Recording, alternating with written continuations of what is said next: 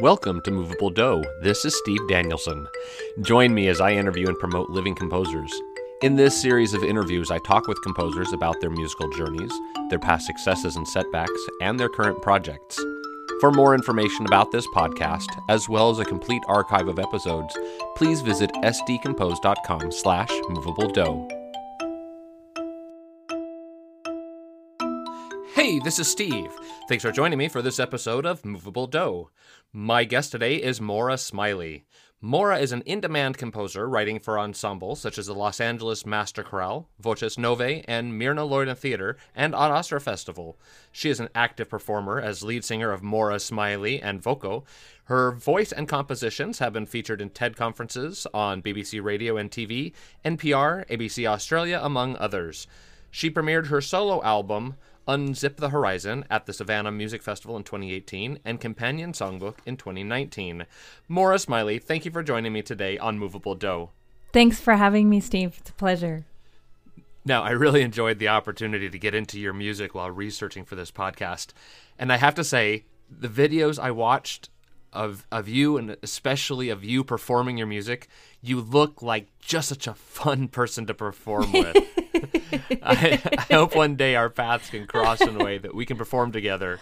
Me too. You have such an authentic, sincere air about you while you're performing. I love it. Yeah. It's thank you for noticing that. I mean, of course I don't even realize it, but yeah, I have sometimes chuckled at videos afterwards going like, wow, you're really into it, aren't you? You know, and I mean, at the time, yeah, I think that's what I'm finding the most difficult about the pandemic and staying home is that music is so physical for me. And so it is a joy to perform. And I hope we do cross paths and get to do it together. Now, there was a sentence on your online bio that intrigued me. It says, her recordings feature spare, vocally driven collections of warped traditional songs and original polyphony. So help me unpack this a little bit. Mm-hmm. So your vocal style seems to be rooted in a style other than the traditional bel canto style. I saw it written that you are described as a vocal shapeshifter. How would you define that description? So I have taken on a mission in my own teaching and performing life to push the envelope of what the voice can do, you know. And so in the art music circles, you know, you think of Joan LaBarbera or other singers like her who are really using what they call extended vocal techniques, right? And I love that. But I also have this background and continuing work in folk music. And folk music often uses the voice in a different way than is typical in pop, in sort of Western pop or Western classical tradition. And the reason that those sounds are often different is that the context is different. You know, we're singing for different reasons. Maybe it's for an outdoor occasion. Maybe it's for a birth or a funeral. It's often not on stage, and it's often not in front of a microphone. And often the singing is for a very emotional moment, you know. And so I like to teach other singers that the voice and therefore the body can be musical and all in this very expansive way, and not to feel limited at the get-go. And so that is a bit of a mission of mine, I think, because it feels so good for me to explore this instrument, this column of air inside my own body. So I want to help others feel that joy and feeling of connection and belonging that can happen from singing authentically, you know, and with your whole self. Now, where do you think the interest in folk music came from? It came early. I mean, I grew up in a community that valued folk music, and valued it for its way of bringing communities together. So I grew up, you know, in what might be called an alternative or sort of some would call it a hippie culture, but it's also this sort of intellectual kind of hippie culture where you're looking, it's in the path of the Seegers and the Lomaxes, where you're valuing culture equally. It's this cultural equity idea that art music is important and folk music is important, and that they're all these bodies of culture or sound that are equal in value. And so that's where that came from, was an early exposure to folk music and its interaction with other forms like dance and community gatherings, sacred spiritual times. And so I found folk music to be useful and engaging. And for a shy kid, it was where I could be that I felt really easy with other people. Yeah. And you grew up in Vermont, right? Yes. So how did you get from Vermont to LA? What was your path there? Yeah, good question. So slow movement west. I went to Indiana University and loved it there, got a degree, stayed there for a little bit afterwards as well, started a cappella group there. And I had entered that as a pianist, right? That was what was paying for school. Okay. And then left as a vocalist. Then I got a job. So I'd been singing and leading this a cappella quartet. We'd been signed with a big agency called IMG, and we were doing performances around the country. And we met a group called Kitka, and Kitka is out in the Bay Area and does Eastern European music, which this was still in the early 2000s. Was performing, I was making a full living performing Eastern European polyphony with them around the world.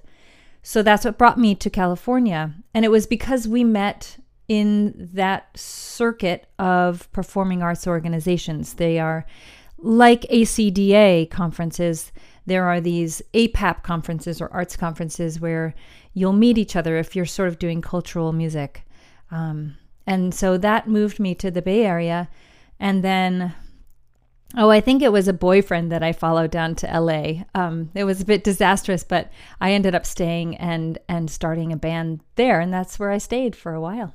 Yeah, I was curious. I saw in your collection you have several folk arrangements of Eastern European folk songs. I was wondering what that connection was.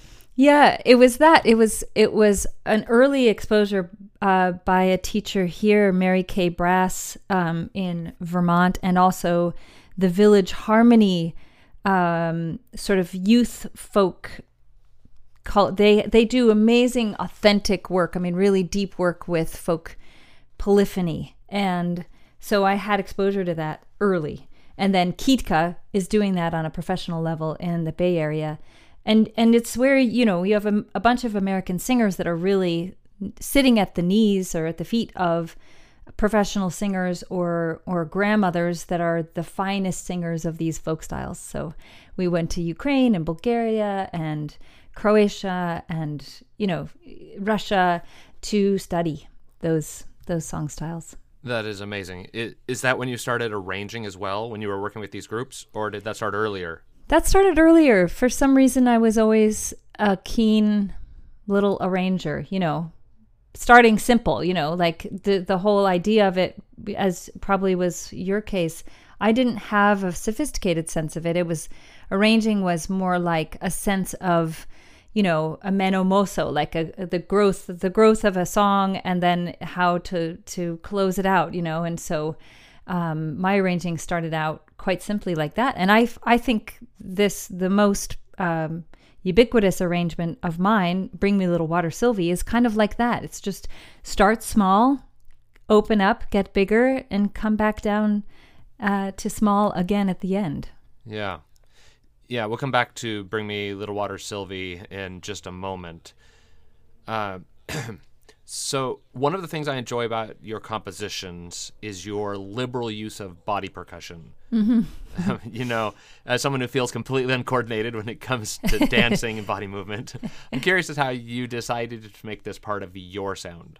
Were you a dancer or a percussionist, or what? Good questions. No and no. And my friend Evie Layden, who is the person who made the body percussion for Sylvie, came up to me. I do love to dance. It gives me an amazing amount of joy, but I am not good at it. I'm good when I'm, don't have people watching me, or I can make it up myself. Then great. If I have to follow somebody else's body language and try to copy it, like in a dance class, I am the slowest kid in the room. So I just want everybody to know that. But yes, I love making these rhythm parts, and for me, it's again coming back to how can I make my body and my sound the most musical possible? Like, how can I make my body music? And that's really the impetus over and over again for body percussion.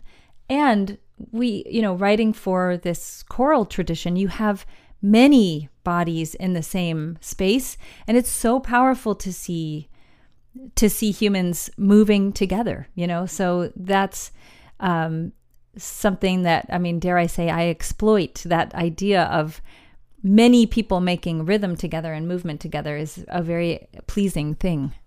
Yeah.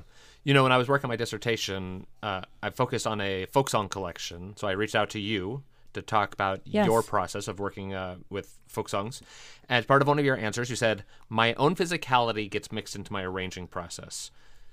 So is the body percussion, is that something that sort of comes when you're writing? Like you said, you physically get into the music. Yeah, that's exactly it. And it does. The best arrangements do come when I'm up from my seat, and this applies specifically to arranging, that I'm saying this, not necessarily to composing, because that's a bit of a different process. But yes, arranging, if I'm physical with it, I feel like there's the truthfulness, I guess, is what comes through for me. If it feels exciting and a bit on the edge of my abilities to be communicative through the movement and the singing, then I feel like that will be what it feels like to the singers and to the audience. Yeah, I really feel that connection to the music with the movement in there as well. You have several pieces that are amazingly rich harmonically, yet accessible for younger voices. I'm thinking specifically about songs like Bring Me a Little Water, Sylvie. Looking you up on YouTube comes up with several recordings of this piece.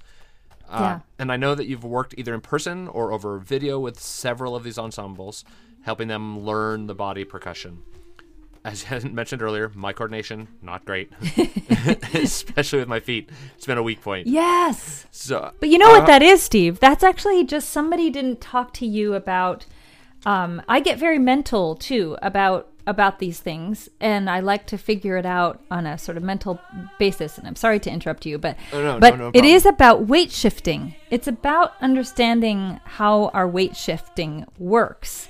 And some of us need somebody to check in with that. And that's actually how I teach body percussion. Often, if I see somebody, in a Zoom situation these days that's not getting a body percussion thing, I can sense like they don't know that they have to take the weight off of one side, of one foot, in order to have it free to do the next thing, which is stomp or sway or whatever. And we just, not all of us have this automatic hand-to-eye coordination. I don't. So, yeah, I think it's solvable. Yeah, so that sort of touches on my question. What do you tell these singers, especially young singers, to help them overcome the fear of making mistakes, especially during performance? Yeah. I've never been asked that question. And I am a very perfectionist person. So I have trouble with that idea of being worried with stumbling in front of other people. Yeah, that's hard. I think in a way I also, I don't know why this is sending me down this path, but it is. I'm thinking about watching myself perform with a string quartet, actually Makedonska, and seeing how my movement is a little outside, like a little uncomfortably outside that classical realm. You know, there's these beautifully poised players, either in the Lyris String Quartet or the California String Quartet, which I've done performances with. And I guess part of the magic of my of me being me is that I don't notice in the moment. I'm certainly self-conscious, but I just have to let the music come through me as it does. And if I look back on it, I might be critical and slightly judgmental, like, oh, you didn't fit in. You didn't dial in those movements so that they are as socially acceptable. And I guess this is I feel like the dial that we toggle as composers, as creators, as performers. We have to be aware of our surroundings and the zeitgeist, but we also have to just let the music come through as it does. And so that's what I would counsel a young person. That's great. You know, in that video of you performing with the string quartet, Makedonska, is that how you say the name of that piece? One of the things I loved about it was the fact that you were so yourself and not trying to prescribe yourself to what the string quartet was doing. Yeah. And I think pushing the envelope of what is socially acceptable in classical music is really important in our world right now. Yeah. Sort of going beyond to the next level. What is possible? Yeah. What is it? And what I'm doing may not hit it every time. May not hit that like sweet spot of what's next for, yes, classical music, art music. Like what does make it feel like a true communication? And that is what every young artist needs to be thinking about. Yeah. When you think back on your career, were there teachers or composers that inspired you, that sort of pushed you in the direction you went? Oh, that's interesting. I can't think of any teachers one-on-one. I certainly had a mentor, a composer named Malcolm Dalglish, who wrote a masterpiece choral piece called Hymnody of Earth. He's a hammer dulcimer player. Also had, I remember some of my colleagues at IU were just very down-putting. Or there was this one conversation where somebody who was very Yale educated and was like, oh, yes, Malcolm and his pretty little Americana pieces. And I was like, oh man, please, my dear. Because I just felt like there is this sense of, there has been a sense of somewhat looking down upon that has happened in classical music when it deals with folk music, even though it has successfully borrowed folk material for eons. Right. But one of my mentors was somebody who, again, I mentioned that story because he perhaps didn't quite fit in with either the folk world or the classical world as they were trying to define themselves, in that moment. And so I think he's an influence. And then another person who nobody knows, especially in the classical music world, but she recorded for ECM Records. Her name is Lena Willemark, and she's a fiddler and a singer in Sweden. And she's known more in jazz circles now, but her way of performing was very freeing for me because, again, she did not care. She just let the music push through her. And that's what you received when you heard and saw her. That's awesome. So, Maura, what do you do when you want to unwind? When you want to sort of step back from everything? What sort of hobbies or interests do you have? Great question. We bought a Christmas tree for the first time. For the first time because I lived in LA for years and years. I now live in Vermont these days. I Oh, okay. came back to be closer to my mom. And so I love to here, I'm just embracing winter things like skiing. And I love to dance. And I love poetry. And writing letters to people. Doing kind of mischievous things like, I don't know, like super innocent little things like dreaming up gift giving schemes or scavenger hunts or something like that. It gives me great pleasure. Not that I get to do it all the time, but just sort of just being a little mischief elf, I like doing as well. That's great. That's great. All right. We're going to take a quick little break. When we come back, we will listen to some of Maura's compositions.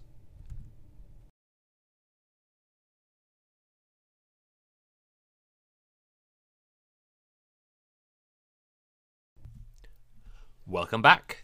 I'm joined today by Maura Smiley. So we're going to start today with I Have a Voice, written for SSSAAA Chorus and Body Percussion, commissioned by ACDA. This piece approaches themes of empowerment, listening, and speaking up. Can you tell me more about writing this piece and specifically about these themes?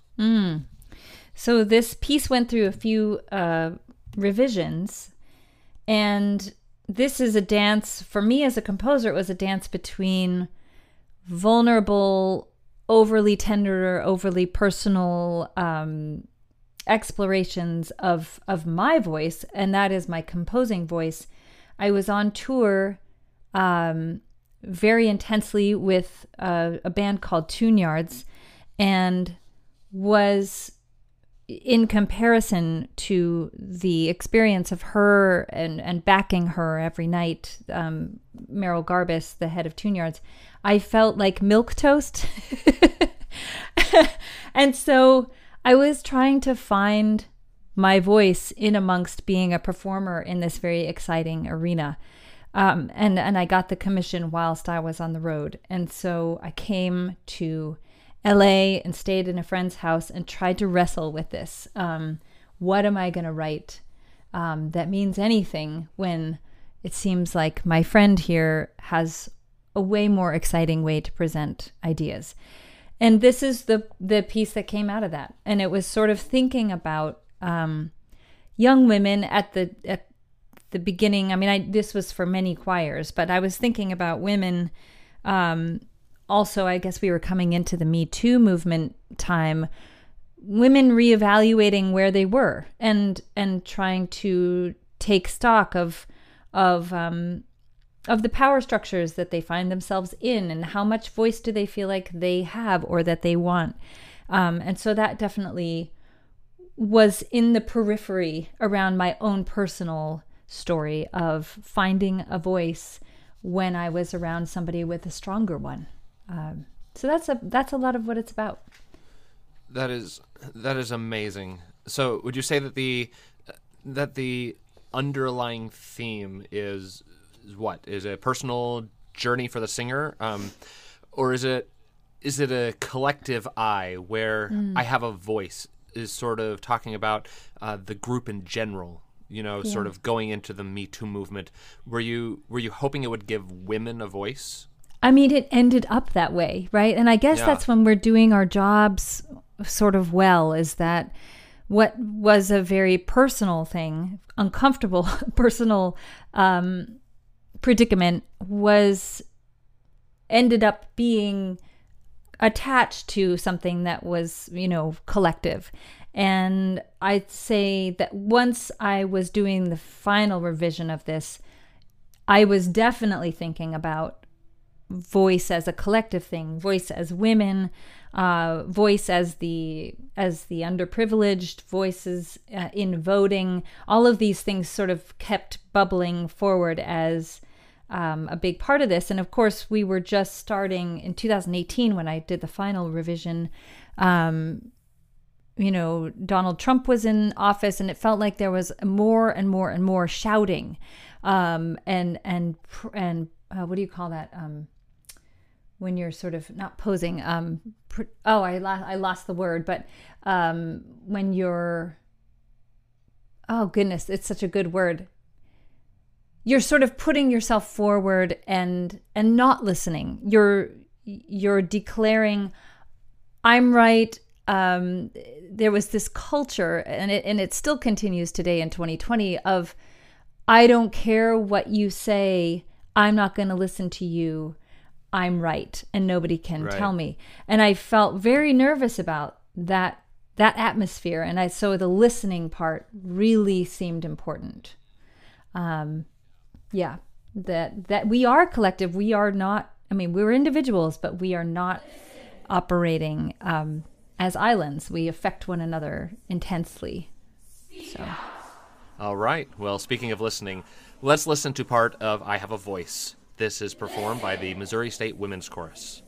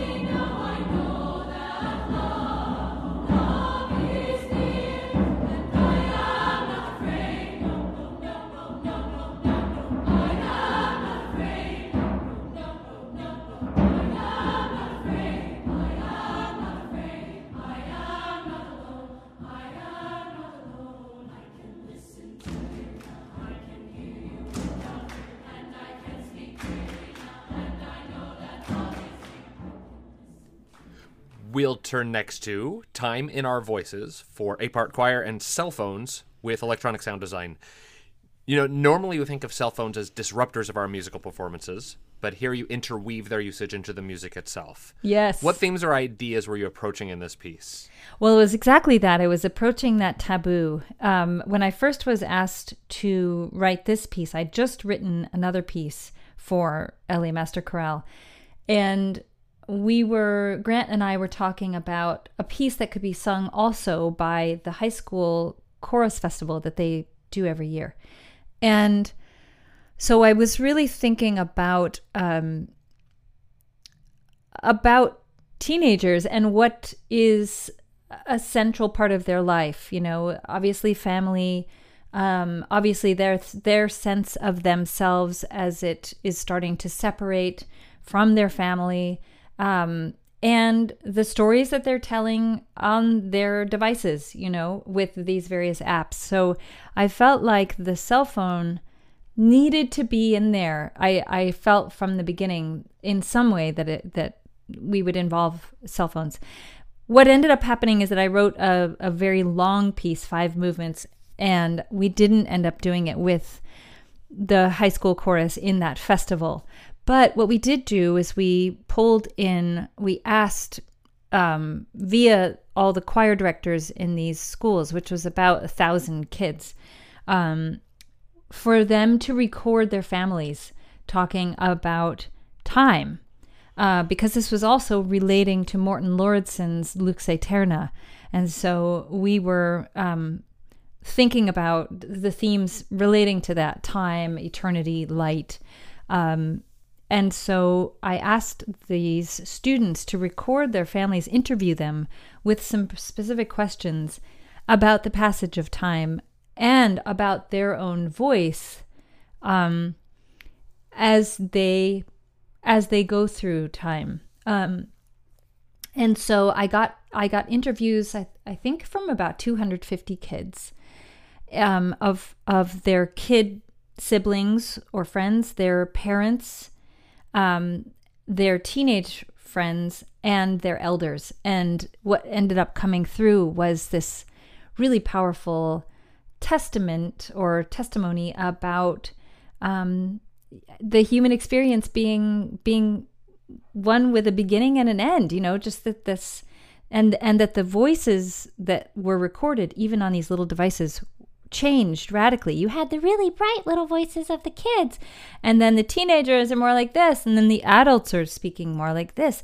and then when the elders were speaking, often they were sort of more tired or very low. So it was also this exploration of how the human voice changes across a lifetime.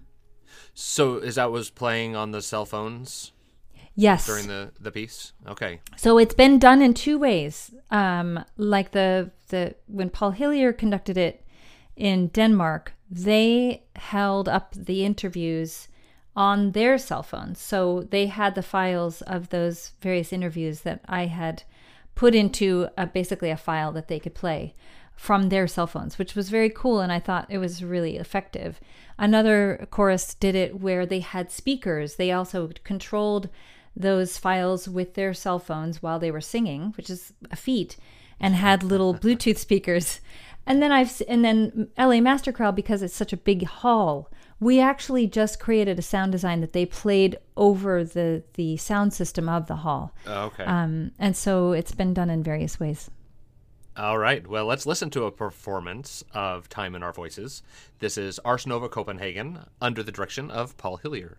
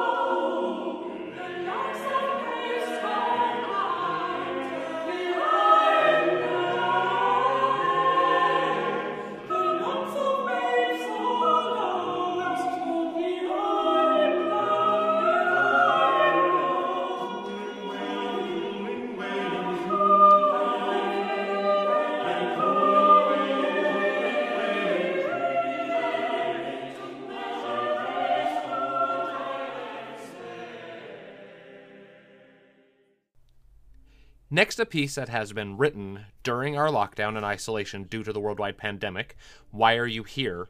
Written for and premiered by Notice. Performed virtually, I should say. This piece deals with ideas of isolation and technology. Since it was premiered on YouTube in August, I assume you began writing near the beginning of the shutdown?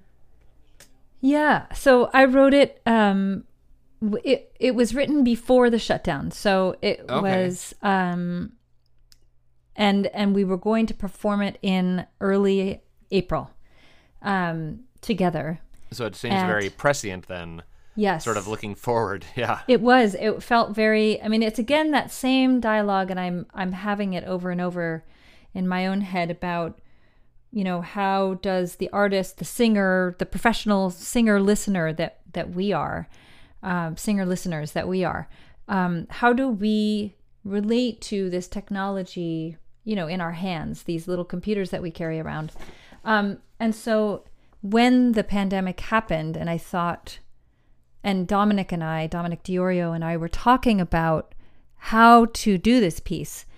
We realized, that these young people had a different perspective even than I did about what isolation means and what connection means when you are relying upon your devices, which then became hugely appropriate for the pandemic as we all locked down. So it was, I think it's a conversation that was already started, but the pandemic was putting a much bigger amplifier on those questions. Do you feel like you sort of found any answers to those questions as you were working on this project? I think the answer that I found while working with Notice is, again, we recorded all the voices of the singers, and that's a very intimate. It feels like such an honor to receive these kinds of spoken musings, because it's a very intimate act to speak into your phone and about your feelings, especially of loneliness and isolation, and so I felt that there is an unexpected power in communicating through these devices. We have to both be critical of the technology and the things that we lose in not connecting in these other ways, but we also have to acknowledge the specific grace that technology brings. And in that case, it's this very intimate quality of speaking to one another. The other thing, for example, on Zoom, is that in a Zoom, you can chat, you can use the chat function.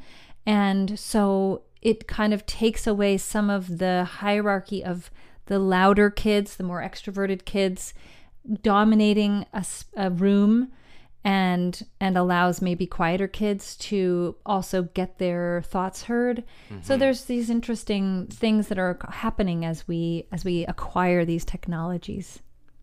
That's great. Well, let's listen to a moment of Why Are You Here? I have to say, I have to keep reminding myself how to say that.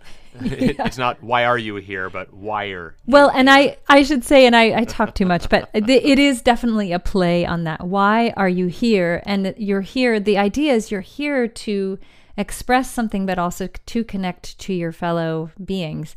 And why are you here is definitely, a thought about how we're doing that today. All right. Well, let's listen to Notice's performance of Why Are You Here?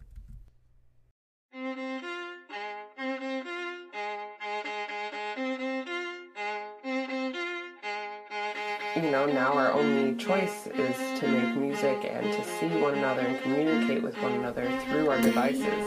Don't touch each other like we touch each other with our hands. When I was on campus, that would have felt like, yes, that was fully productive, and the rest of my 5 hours could have been on my phone. But if I'm at home and I spend even 1 hour I just feel trapped in my head, to take a break, it feels like a crime. It feels like I'm wasting my own time. Don't touch Why does each it feel other. like that? Why is We touch giving each other myself with our hands. a break And feel like nothing a on crime? the screen I just want everything to go back to normal. I'm terrified about the future, but I don't have the words to speak about it. Will make me feel closer to you. I'm terrified about the future, but I don't have the words to speak about it. I'm terrified about the future, but I don't have the words to speak about it. You know, now our only choice is to make music and to see one another and communicate with one another through our devices.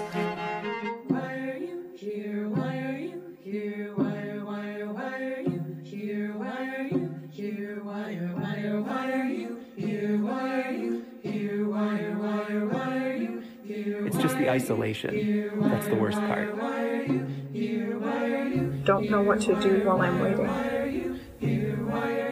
I don't feel angry or hurt or sad about anything.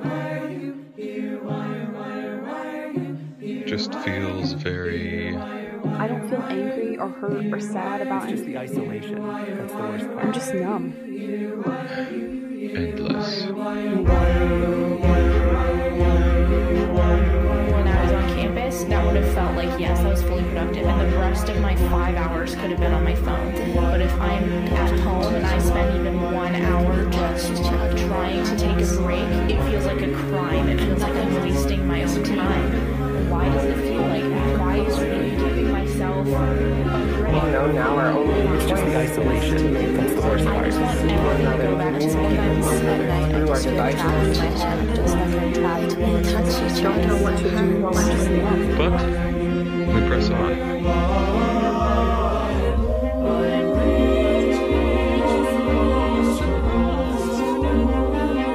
And I wish that I could dream and hope for a solution for all these wicked problems facing the planet.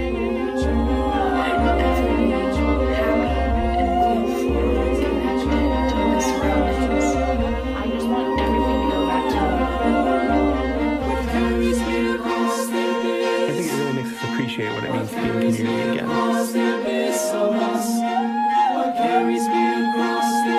That's what we've really lost. Is the ability to say goodbye.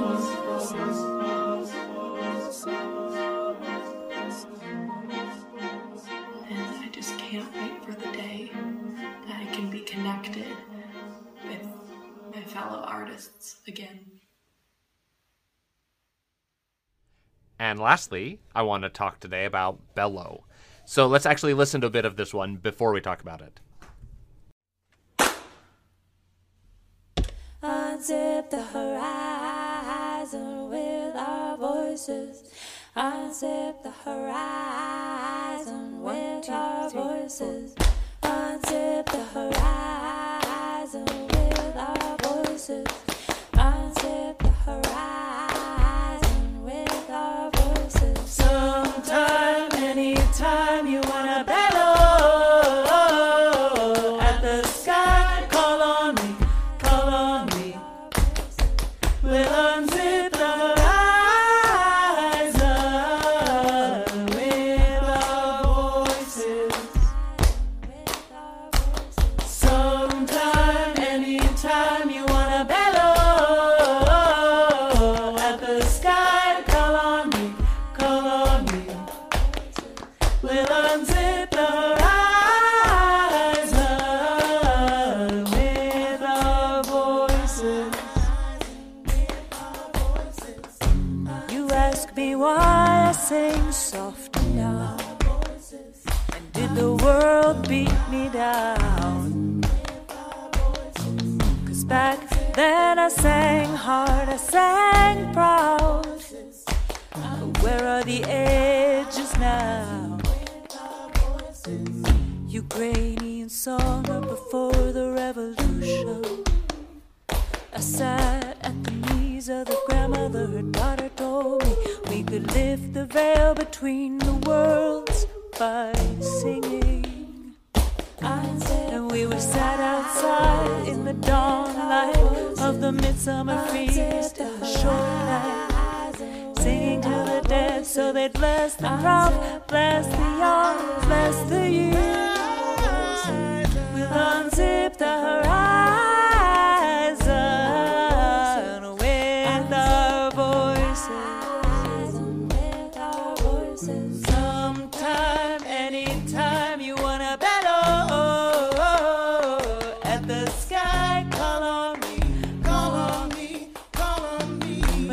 unzip the horizon with our voices. Call on me, call on me. This is the way we call the unknown. Lift the veil to the other side. Yeah, we're singing to break the walls down, throwing the gate open wide.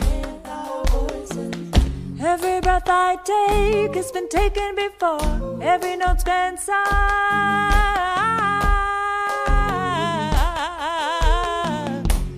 Who can I sing them all again for? So after listening to this piece, I felt the desire to bellow to the sky as well. It was so powerful. So this piece stands alone, but it's also part of a larger project, the Unzip the Horizon songbook, a phrase that we actually hear in this piece, Unzip the Horizon. So can you tell us about this piece and how it fits into this project? Yeah, thank you for noticing that and for your reaction.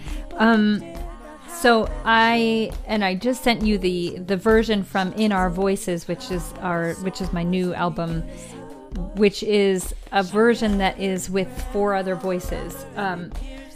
The bellow became somewhat of the linchpin or the poster child for this collection of songs that was actually a solo record called Unzip the Horizon, and it is a reaction to the years that I spent really without a home, and because I was touring so heavily with 3 different groups and loving it. I absolutely adored that life, but it was quite lonely, and I was around some very powerful artists, and it was me trying to find my voice again. But remembering that some of the most visceral lightning bolt experiences of singing that I'd had were studying music in Ukraine. We're singing unison with other singers, contrary to my love of harmony. And so it's an homage to these different ways of singing, specifically this Ukrainian style of folk singing that we studied with Kitka in 2005, where a lot of the sound it's quite bright, quite it's a mask sound. It's a calling sound, and you sing it mostly in unison with some octaves, some fifths, but those singers said, "You Americans sing too much harmony." And they said the powerful way to get and to communicate, in this case with these particular songs, to ancestors, is to sing in this way, to sing, with your full voice, with your brethren, with your sisters or your brothers, and bellow, and this woman said, kind of indicated to this horizon in front of her that you could, that kind of singing cuts through in a way that other kinds don't. So is that where the idea of unzipping the horizon comes from? Yeah. That's awesome. So Maura, what are you working on now? What's on your what's on the horizon for you? As I unzip the horizon, so I'm releasing a 12-song album and accompanying exciting music videos with Voco. In this case, Voco is 2 men and 3 women from the LA area and Vancouver, Canada. And it's actually some of the songs from the Unzip the Horizon songbook, actually sung with multiple voices. So that's happening right now. That's releasing February 19th, 2021. And I finished a piece for Conspirare, the Austin, Texas-based chorus. That's a lament, really, a piece of grief, of grieving, called "'Tis a Fearful Thing to Love What Death Can Touch." And I'm writing another small piece right now for a more spontaneous gathering at the end of the month here that's supposed to be learned instantly. So that's kind of what I'm working on at the minute, and I have, of course, as we all do, lots of songs in the back burner. But as I said to you in the beginning, I am having a little bit of writer's block. It just isn't flowing, but that's okay. You just have to keep trudging. But yeah, that's what I'm doing. I'm trudging. Yeah. Well, I know after listening today, my listeners will want to definitely learn more about you and your music. Where are you located online? Thanks for asking. So morasmiley.com, and that's got that little silent I in the middle, MOIRASMILEY.com. Fantastic. Are you on any social media? Facebook, yes. Twitter? All that. All that. And it's all under my name. So you can just find me on Instagram, Facebook, YouTube, I don't know, Twitter. I don't really do much on Twitter, but I actually drive a lot of my personal stuff from Instagram. So that's probably where you'll actually find me. Fantastic. Well, Maura Smiley, thank you so much for joining me today. It has really been a pleasure to talk to you. Really a pleasure to talk to you, and thank you for doing this. My guest today was composer Maura Smiley. If you enjoyed today's episode, please subscribe to your favorite podcast provider. To hear previous episodes, visit sdcompose.com/movabledo.